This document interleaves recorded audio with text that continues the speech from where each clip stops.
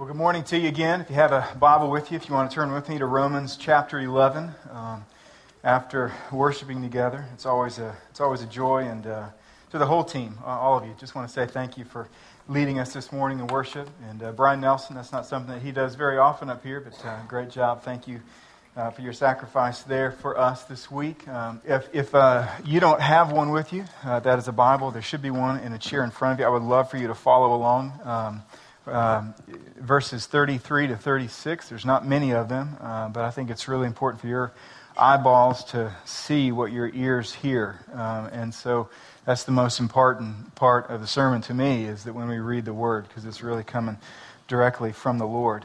And if you don't have one at home, we would love for you to take that Bible home as a gift with you. Okay? So if you would, let's bow and let's pray together. Father, we come to you and to your Word.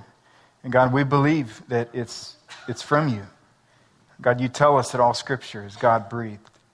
And so we believe that when you inspired Paul to write this down, first to a church in Rome, and then you preserved it and placed it within the Bible, and you kept it all of these hundreds of years, and that we get to read it now, God, we believe that it is just as authoritative today as it was when it was first written and read at the church in Rome.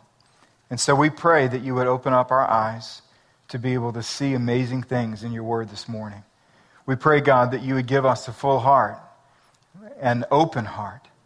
God, I pray that you would help us to set aside the burdens and the pressures, those question marks in every one of our lives, that you would help us, Lord, to set those aside even for a moment, Lord, to be able to see how this passage speaks to those question marks in our life. And so we ask that you would fulfill your promise to us to be our teacher and our guide. Would you speak through weakness and myself and bring glory to the name of Jesus? We pray in Christ's name. Amen. Amen. Well, a few weeks ago, our family was on vacation. We flew to Texas. We flew to Odessa, Texas. Now, if you've ever been to Odessa, you know that we did not fly into the most beautiful city in the world. It's really sort of in the middle of nowhere, and then to get to where my brother lives, which is in Alpine, Texas, you drive 2.5 hours further away from somewhere. Okay, it's really a long way away. In fact, you drive far enough away that it becomes beautiful again, because you move into these amazing mountains. And one day, while there, my brother has 6 sons, and we of course have 3, and so we have we needed a plan every day of what we were going to do, and there's a lot of land out there where he's at, and so we decided to climb a little mountain. No, it's not an enormous mountain, but we had kids with us, and so we're climbing, and we see the beauty all around us. And for most of this mountain, it's sort of just a steady incline. It's not that hard. It was full of rocks and cactuses and all sorts of things like that. And we were very conscious of snakes because the tall grass and all that kind of stuff. And we're just thinking, okay, this is going well. But at the very end, there's about, 30, 40, 50 yards, or maybe feet, I'm not sure exactly, where it really gets very, very steep, and it's just rock. And it's really, really steep rock. And our group of however many broke up into smaller groups for whatever reason, and not intentionally. And so I found myself with a few kids and Tabitha and sister-in-law and my dad, and we're trying to get to the top of this thing. And what was interesting is during that time, I forgot all about the beauty around me. It was just about finding the very best way, the safest way to get us and kids and my dad up this mountain, which in some places was dangerous, to be honest with you. But what's interesting is once we got the last person up and we're standing up on top and we looked out, all of a sudden, all the beauty of what was already around me came back to my eyes. For that moment where we were really just trudging and climbing and moving one foot at a time and one step at a time and one crevice at a time. And all of that became really insignificant. So much so that I wasn't amazed by any of it because I wasn't looking at it. But once we got to the top, then all of a sudden there was a collective, wow, look at this. It's a beautiful thing. This passage is Paul's re-recognition that this thing is beautiful. That the gospel is beautiful. Here at the end of Romans chapter 11, right before he gets into 12, where he really switches gears and he talks about now how do we live out the gospel. Paul's sort of like that mountain climber who's just scaled Everest, and he gets to the top and he looks out and he's like, wow, look what I get to see. After crossing all of these crevices, right, from chapters 1 through 5 of our dark sinfulness, and then after crossing and moving near all the smaller peaks of God's amazing plan of salvation in Romans 6, 7, and 8, and then after showing us some of those treacherous cliffs that sort of boggle our mind of God's sovereignty in salvation in Romans 9, 10, and 11, he finally gets to the end here. He gets to the top of the mountain. I think he raises his head and he literally erupts in personal worship. And this is what he says. He says, "Oh, the depth of the riches and wisdom and knowledge of God. How unsearchable are his judgments and how inscrutable his ways. For who has known the mind of the Lord? Or who has been his counselor? Who has given a gift to him that he might be repaid? For from him and through him and to him are all things. To him be glory forever. Amen." So in the time that we have this morning, what I want to do is I want to show you 3 truths in this passage. And then hopefully for each one of those, there'll be a practical application for us to take and think about how do we go about living this out in our own life. So the first truth I want you to see is this, is the depths of God and his resources are beyond measure. Literally, the depths of who God is, but also the resources, the attributes of God. It's so hard to pick words when you're trying to describe supernatural things because words in human language, they buckle under the pressure of what they're being asked to communicate and to describe. So when I sat there and I thought, okay, is it God's resources? Well, it's sort of his attributes, but it's also his resources, but it's also just the person of God himself. It's all of who God is, all of his resources. They're literally beyond measure. And sometimes words, they simply evade ourselves, our own hearts, our minds, when we're overwhelmed. And this seems to what has happened to Paul. You see, peering over this deep ravine of God's riches and his wisdom and his knowledge, the only thing that he can muster up is an oh. Like you notice that he's not saying anything about the depth of God's riches, wisdom, and knowledge. He's just recognizing that they're there. It's like standing on top of a mountain and saying, you know what, I see it all. There's no words, and so I'm just going to say, wow. Oh. This happened to us on our trip. We actually left the camp where we were at with my brother, and we went up into New Mexico, and we went to a place called White Sands National Park. White Sands is, you talk about in the middle of nowhere. It's literally in the middle of nowhere, and there's 185 square miles of white sand.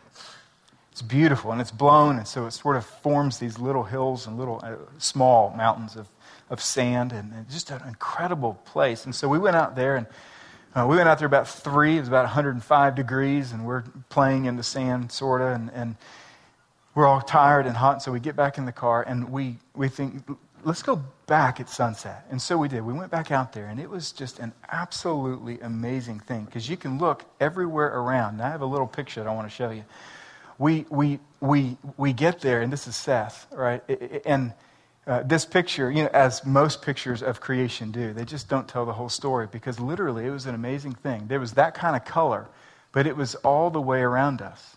The sunset was in front of us, obviously, but you could see the orange and the blues all the way behind us. It was an amazing thing. And we sat there, and for our entire family, It was one of the highlights of the whole trip, was that sunset, that night, playing in the sand and being without words of saying, how can you describe this? And this is what Paul is doing. Paul has just sought to describe the gospel that has saved each one of us who've trusted in Jesus. And he is absolutely beside himself, and he can't find words to explain what he knows of the riches and the knowledge and the wisdom of God. So he just says, oh, the riches. Well, how rich is God? Well, you can't really quantify it, which is why he says that it's immeasurable or untraceable. You think about what God has said in his own word, though. Deuteronomy chapter 10, verse 14 says, to the Lord belong heaven and the heaven of heavens, the earth with all that is in it.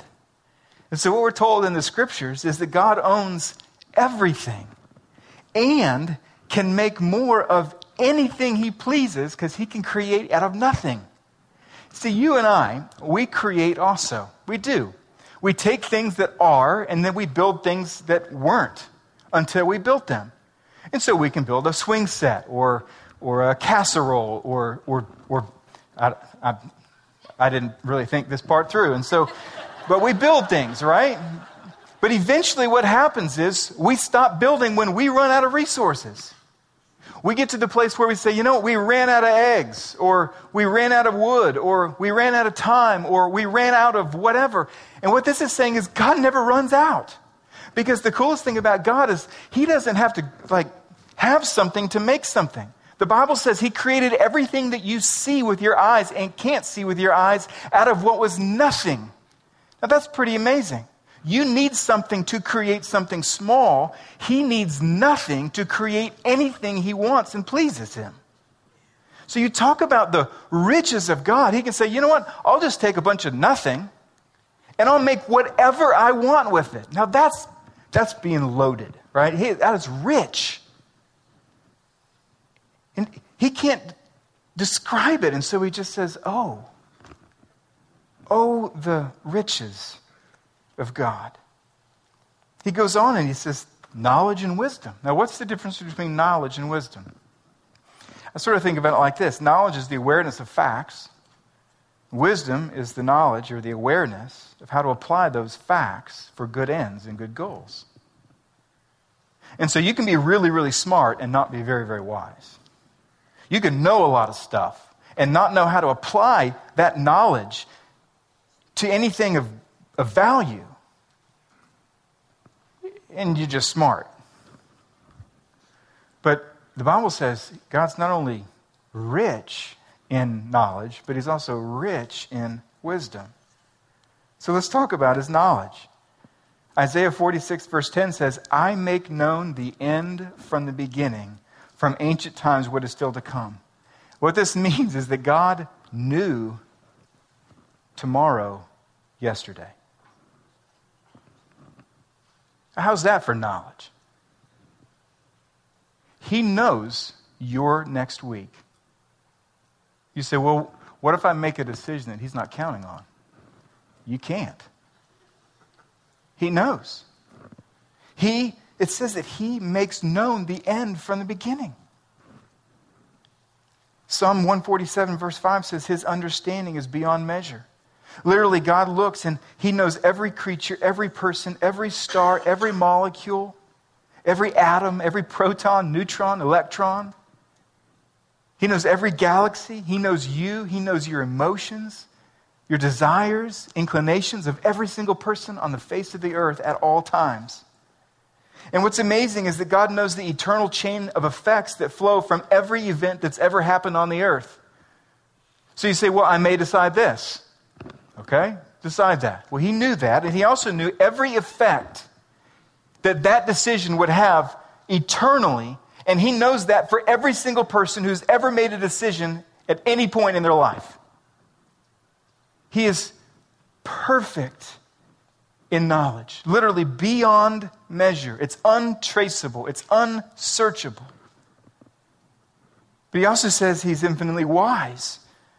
Oh, the depth of his wisdom, meaning that God is able to make use of all of this knowledge to bring about his purposes, that they would pass, that God literally would take his knowledge and create a people for his own glory out of people who were once sinful for their own glory. And so he looks and he just says, oh, the depth. Now, you and I, we live on an earth, and there's deep places on the earth. The deepest place on the earth is actually a place in the Mariana Trench. It's called Challenger Deep. All right, I want to show you a little picture. Of course, we didn't take a real picture of it because no one can get down there and actually take pictures like this. It's so dark. But let me just give you just a little scope of how deep is Challenger Deep. This is obviously in the sea. It drops down exactly 11,035 meters. Now, what this means is if you could cut Mount Everest, the tallest place going up, at its base, invert it and drop it into this trench that points at the bottom, is that Mount Everest would be completely submerged by water, and there would be 1.25 miles of water above Everest. So it's a deep place, isn't it? We go, well, that's deep. The depth. But you know what? You can measure that. We did. It's 11,035 meters. Not 36, 35. We know how deep it is. And this is what makes God even so much more amazing than deep places on the earth. Because the next verse says, how unsearchable are his judgments and how inscrutable his ways. Literally, you can't even trace, you can't measure, you can't contemplate the depth of his riches or his knowledge or his wisdom. And the very fact that he chose these three doesn't mean that his attributes of justice or righteousness or love or holiness or any less. He just picked three. This is who God is. He's literally infinite in every single way. But just because we cannot search these depths does not mean they don't exist. Those people on this earth that insist that God is a delusion because they cannot see him or understand him are like children who call their parents make-believe while they eat the food purchased and prepared by their mom and dad. Just because you can't explain it and search it out at the depths of who God is and all of his resources doesn't mean that it's not there. But furthermore, just because we cannot know these depths fully doesn't mean that we can't know these depths truly. The Bible says in 1 Corinthians chapter 2 that the Holy Spirit, through the Word of God, literally speaks into our heart so that we can know something of God. And that we can know something of a different kind of wisdom. That's not of the wisdom of this world, it's the wisdom of God. But isn't it true that no matter how deeply we know God and how many Bible studies we attend and how many books of the Bible that we know and maybe even memorize, we must all confess with David these words, such knowledge is too wonderful for me. It's simply too high, and I cannot attain it. And you say, well, what's the application point on a verse that has nothing to do with us? I thought about that same thing. And so here's the application point for number one. Let's remember that our lives are not the point of life. I want you to think about this for a second. You are not the point of this afternoon. So there's no reason to live like it. You see, none of verse 33 can be said of you or me. But it's true of God. And even though it's not true of us and it is true of God, isn't it amazing how often and how much of our life is spent living like the guy who's staring in amazement at the depth of his belly button while he's standing at the precipice of the Grand Canyon? Look how deep it is. I think what he's saying is open up your eyes, lift your gaze. It's not about you. None of this is about us. You say, well, it really is about me. No, your business, it's not about you. Your marriage is not about you. Your kids, they're not about you. He owns everything. It's all for him. All of it. You see, the depth of our riches, the depth of our knowledge and wisdom are kind of like the dimple of a golf ball. It's very searchable. It's very traceable. You can know exactly how much money that I have, and it won't take you very long to figure that out. You can know exactly what I know and what I don't know. It bears witness all the time. They're all searchable. But with him, he's unsearchable. So let's give our lives to make much of him. Let's urge our kids to make much of him. The greatest parenting advice our culture has right now, and the greatest fear that our culture has for kids as they grow up, is that they think lowly of themselves. The greatest failure would be that they think lowly of the one who's really high, and that they think high of the one that's really low. It's about him. See, when making decisions this week, let's consult the one who is rich in wisdom. When spending money this week, let's consult the one who owns what we're about to spend. We live in his world. And you and I are going to stand before his throne. So no matter how old or young you are, I urge you to come to grips really, really quickly with the fact that your life on earth is simply going to be too brief to make your life the point of your life. You exist for him, for his glory. The second thing I want you to see, which is really convicting, I'll just tell you right now, okay? A little convicting. Number 2 is that the depths of God and his resources are beyond our judgment. They're beyond our judgment. What he does is in verse 34 and 35, Paul borrows ideas and even some quotes from 3 different Old Testament places to ask 3 questions that all have the exact same answer. So he says, let me ask, who has known the mind of the Lord? Well, what's the answer to that? No one. Who's ever been his counselor? No one. Who's ever given him something that now God's in debt to that person? No one. Now, why does he go there? I think it's for these reasons. He starts and he says, who is... Not starts, he actually finishes. Let's start with the last question first. Okay, who has given a gift to him that he might be repaid? The answer, of course, is no one. And then you ask why, and he says in verse 36, well, this is why, for from him, through him, and to him are all things. And in other words, we cannot put God in our debt because everything that we give him is already his. 1 Corinthians chapter 4, verse 7 says, what do you have that you did not receive? If then you received it, why do you boast as if you did not receive it? What Paul's saying here is this, is the only thing that you have in your entire life by which you literally have a right to boast in is what you had in your hands when you came out of the womb. He says everything, your gifts, your abilities, your time, your thoughts, everything is on loan from God. Then he says, now, who has known the mind of the Lord, or who's ever been his counselor? And of course the answer is, well, nobody has. See, it's interesting that you and I can know something of God's mind because he gave us the Bible, but no one in this room can know God's mind enough to counsel him. But sadly, counsel is the one thing that we presume most to give to God. Have you ever noticed how the things that are fitting are really hard for us to give God, and the things that are definitely not fitting are the things that we just are very, very natural and talented to give to God?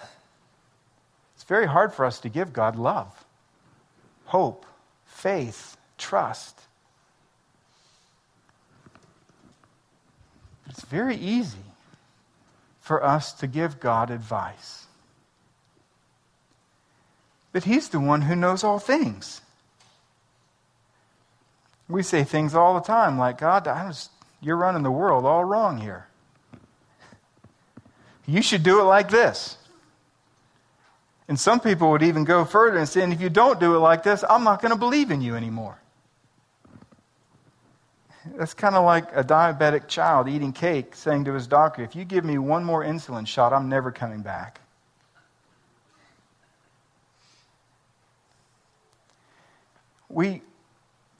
On this earth, we tend to forget that He's the one that's perfect in knowledge and wisdom, and we are not.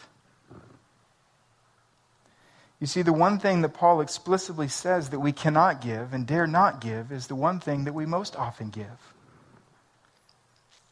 Now, what's really interesting is to know where these three questions came from in the Old Testament. All of them are found in a book called Job.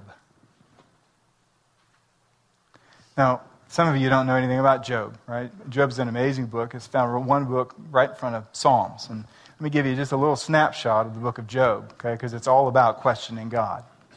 That's not necessarily the theme, but it's full of it, okay? It's full of people questioning God. So what happens, there's this really, really godly guy, and all of a sudden he goes through a series of events where tremendous difficulty, pain, and loss come to him through the hands of God. Not necessarily by the hands, but through the hands. And he really goes through a tremendous pain. So much so that he's got some buddies, and his buddies come and he said, you know what, we should go and console our buddy, Job.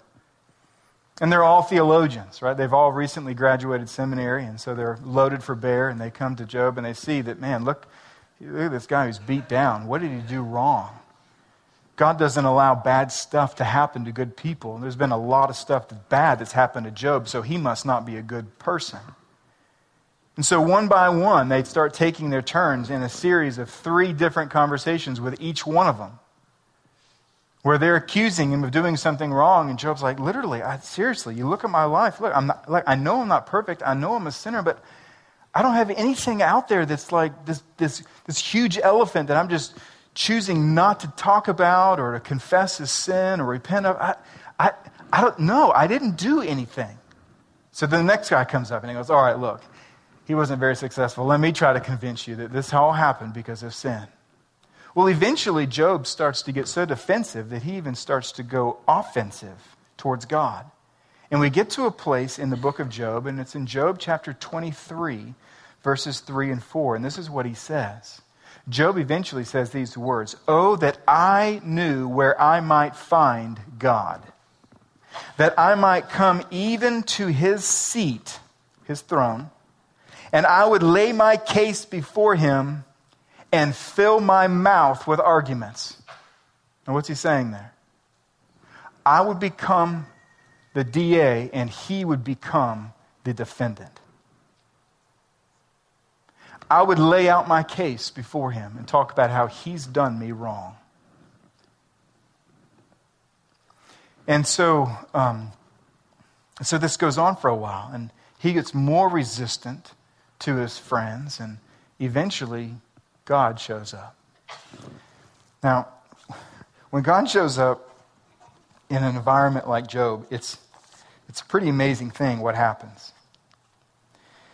Because over 4 chapters, God comes and he asks Job 77 questions. And those 77 questions can be boiled down into 3 categories. Job, do you comprehend my creation? Do you care for my creation? And do you control my creation? Because you think and you're speaking like you know a whole lot. But do you know these things? It's amazing how he starts. For some reason, I always laugh when I read this because it's so intimidating. For some reason, that's the response that come out. But Job chapter 38, this is what God says. Then the Lord answered Job out of the whirlwind. He goes, all right, you want to question me? Let's talk. And this is what he says. Who is this that darkens counsel by words without knowledge? Dress for action like a man. I will question you, and you make it known to me. Now, can you imagine the God of the universe? You're sitting down like you are right now, and he goes, stand up. Dress for action like a man. You know what that means? Better suit up, because we're about to go at it. Now let me start asking you questions. And they're questions like this. Job, where were you when I laid the foundation of the earth? That's a hard one, God. All right, well, don't answer. Let me ask you another one. Who determined its measurements? Surely you know. 77 questions later, God comes again to him. It's amazing. The Lord says to Job, shall a fault finder contend with the Almighty? He who argues with God, let him answer it. Then Job answered the Lord and said, behold, I am of small account. What shall I answer you? I laid my hand on my mouth. I have spoken once and I will not answer twice, but I will proceed no further. And so you think, okay, God made his point. And God does this. Then the Lord answered Job out of the whirlwind again and said, dress for action like a man. I will question you and you're going to make it known to me. And he goes again. You see, I believe that Paul, seeing the marvel of the gospel, and then seeing his own inclination to question a God who has made this available for him, and it makes him remember the story of Job where another man said, you know what, God, I don't like the fact that you do it like this. And so he brings it in, and then he puts an exclamation point with this. He goes, for from him and through him and to him are all things. You see, so often we're like the hamster in the cage. It gets up on its back legs, says, I'm going to revolt against my master, when we know so little about what's happening outside of our cage. It's just not about us, guys. It's not. You see, everything that is and comes to be has its beginning in God and is carried out for God and serves every purpose of God. Even evil, which is contrary to God and never springs from God, is included insofar as God permits and limits and regulates and governs all things and makes all things serve his purposes according to his wise counsel. So the application for point 2 is let's trust God's heart even when we cannot see his hand. There is not a single person, I believe, in this room that is without doubt regarding God's place of our life or pace in our life. I do not have the answers even to the trials in my own life, much less yours. There are so many things that I look at that I do not understand. And there are times that I think it's right for us as God's people, and there's a right way for us to come to God and say, God, I don't understand this. You can ask God a question without blaming him or accusing him. You can say, God, this is where I'm at. I don't get it. But I know you're sovereign, and I'm choosing to trust. I cannot see your hand, but I know that your hand is connected to your heart, and I know what your heart is like. Romans chapter 8, verse 32 says, he who did not spare his own son, but gave him up for us all, how will he not also with him graciously give us all things? The fourth song that we just sang, right? His blood speaks a better word. What you say, what is it even talking about? What it's talking about is this, is that if you ever doubt the kindness of God's hand, then you have to trace his hand back to his heart. And the greatest expression of the love of God in his heart is that he would kill his son, who was perfect, righteous for you and for me, to pay the penalty of our sin, to be buried in a grave out of rock that he created, and to rise from the dead to extend to us an invitation that if we would believe in Jesus, he would take away all of our sin. That he would forgive us. He would give us his righteousness and even adopt us into his family. This is what God has made available. You see, pain and evil, they are so real. But we must guard our heart because it is our nature to assume the worst in a void of information. We do this with our spouse. We do this with our friends. We do this with our leaders. We do this with our president. We do this with with politicians. We do this with the mayor. We do this with the principal. We do this with our pastor. We do this with our spouse. And we do this with God. When we don't know everything, something about our heart that assumes the worst and not the best. And this is why it's so critically important at those points of tension in our life for us to call to attention what we know about their heart. When I'm frustrated with my wife, Tabitha, both times it's happened, right? Like the most important thing to do is to remember, I'm frustrated right now, but I know that she did not make a vow and commit her life to walk with me through this earth with ill intent. And so what's happening right now? I don't understand, but I need to assume the best of my wife. What Paul is saying here is this, is that for us as we walk through the earth and we recognize that there is one that is perfect and limitless in wisdom and knowledge and authority and power and riches, and bad things happen on the earth, is that we need to trace his hand all the way back to his heart that's anchored on the death and resurrection of Jesus Christ. He's for you. You can trust him. You really can. You may not be able to explain everything that's going on, but even in a lack of explanation, you can trust the heart of your Creator. The last thing that you see here is the very end. He talks about the glory forever. Is the depths of God and his resources are poured out for his glory. You see, Providence, friends, the story of the Bible and human history is ultimately the story about the glory of Jesus Christ. You talk about the depths of riches and wisdom and knowledge. There's this amazing little verse. It's Colossians chapter 2, verse 30. You say, well, where are all these things personified? Where is the source of all this wisdom and knowledge? And notice what he says. In Christ are hidden all the treasures of wisdom and knowledge.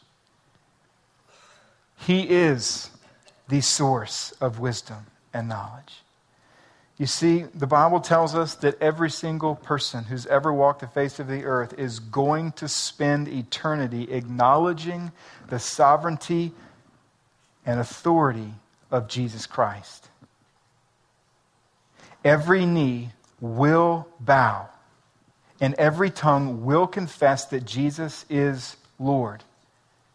Many will bow and confess in hell because they refuse to trust Christ on the earth. But they will still bow and they will still confess. But you don't have to do that. I should say, you don't have to be there to do that.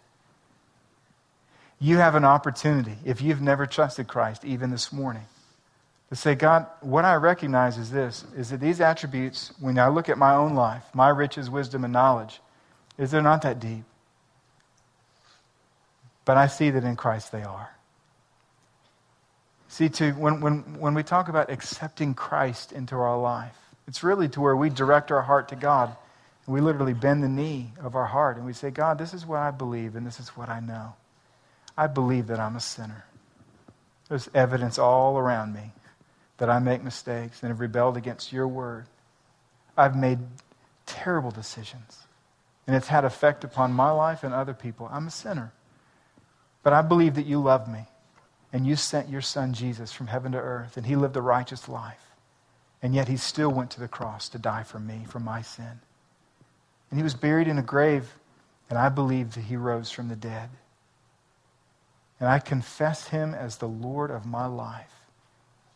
And the Bible says that if you pray that, out of the sincerity of your heart, we looked in Romans chapter 10 last week that he will save you. I guess 2 weeks ago. He will save you. He will forgive you of your sin. In fact, there's even a class that's going to start next week. If you're here and you're like, yeah, man, that's great and all, but I have some questions. It's called Starting Point. It's going to be at this very hour at 11 o'clock in room 210, where you can come and just ask questions about Christianity. What is the gospel? What did Jesus really do? You can come and learn more about that next week. But for us at Providence, the application here is this, is let's give our days to pursuing the glory of Christ. Let's give our days to pursuing the glory of Christ. Just this morning, I was reading a little story John chapter 3, about John the Baptist. And it really struck me. Here's John, he's becoming more popular, a lot of people coming, and all of a sudden Jesus starts his ministry, and more people are leaving John's crowd, and they're moving over to Jesus' crowd. So some people come up to John, and they say, John, does this bother you? Man, they're all going over, because, that's where the party's at now. It's not really over here. And you know what John says? He says, you know what? A person cannot receive even one thing unless it comes from the hand of God. And then he uses this illustration about the groomsmen and the bridegroom. He says, you know, the fact is that when the bridegroom comes out the doors and starts speaking, no one cares about his presence and no one enjoys his voice more than the groomsmen. And he says, I'm the groomsman. How unfitting would it be at a groom's wedding for a groomsman to try to make it look like it's all about him? Hey, actually, I'm the star over here. Look at this tux. I'm looking, and kind of, got my head in the pictures and everything. You think, gosh, that would be so unfitting for a groomsman to do that. And this is what John is saying. And then eventually he gets to this conclusion. He says, Jesus must become more and I must become less. And this is the call for every single believer. We're all glory thieves at heart. We all love to stand in the sight line between God and his people so that people think highly of us and much of us. And the call of the Christian life, when he says here, to him be glory forever, to him be glory forever, is a life that ducks. I'm going to do my best at work, and when you ask, I'm going to tell you it's all about Jesus. I'm not going to look to glorify myself. I'm not going to magnify myself in your impression. I want you to think highly of him because the depths of wisdom and knowledge are all in him. And so, Providence, you and I, let's walk this week. Let's live today as if everything we know is about him. Amen? Let's pray together. Father, we do love you. Thank you for the kindness that you pour out to us. And Jesus, we acknowledge that all of these depths of riches and wisdom and knowledge, they are all reside in you. And we worship you and we praise you. We acknowledge you. God, you even tell us that our minds cannot wrap themselves around the immensity of who you are. And yet your word tells us that we can know you truly. And so we thank you that these things are true. We thank you that as we look into the depths, we can't see the bottom, but there is a bottom. That you are there. And so we give you all praise and all glory. Lord, it's all to you. We love you. And even, Lord, now as we sing and as we give an offering of what you've given to us, we confess, as we've read here, Lord, that everything we're about to give you is already yours. So it's with joy that we give it and place it in your hand. We pray this in Jesus' name. Amen.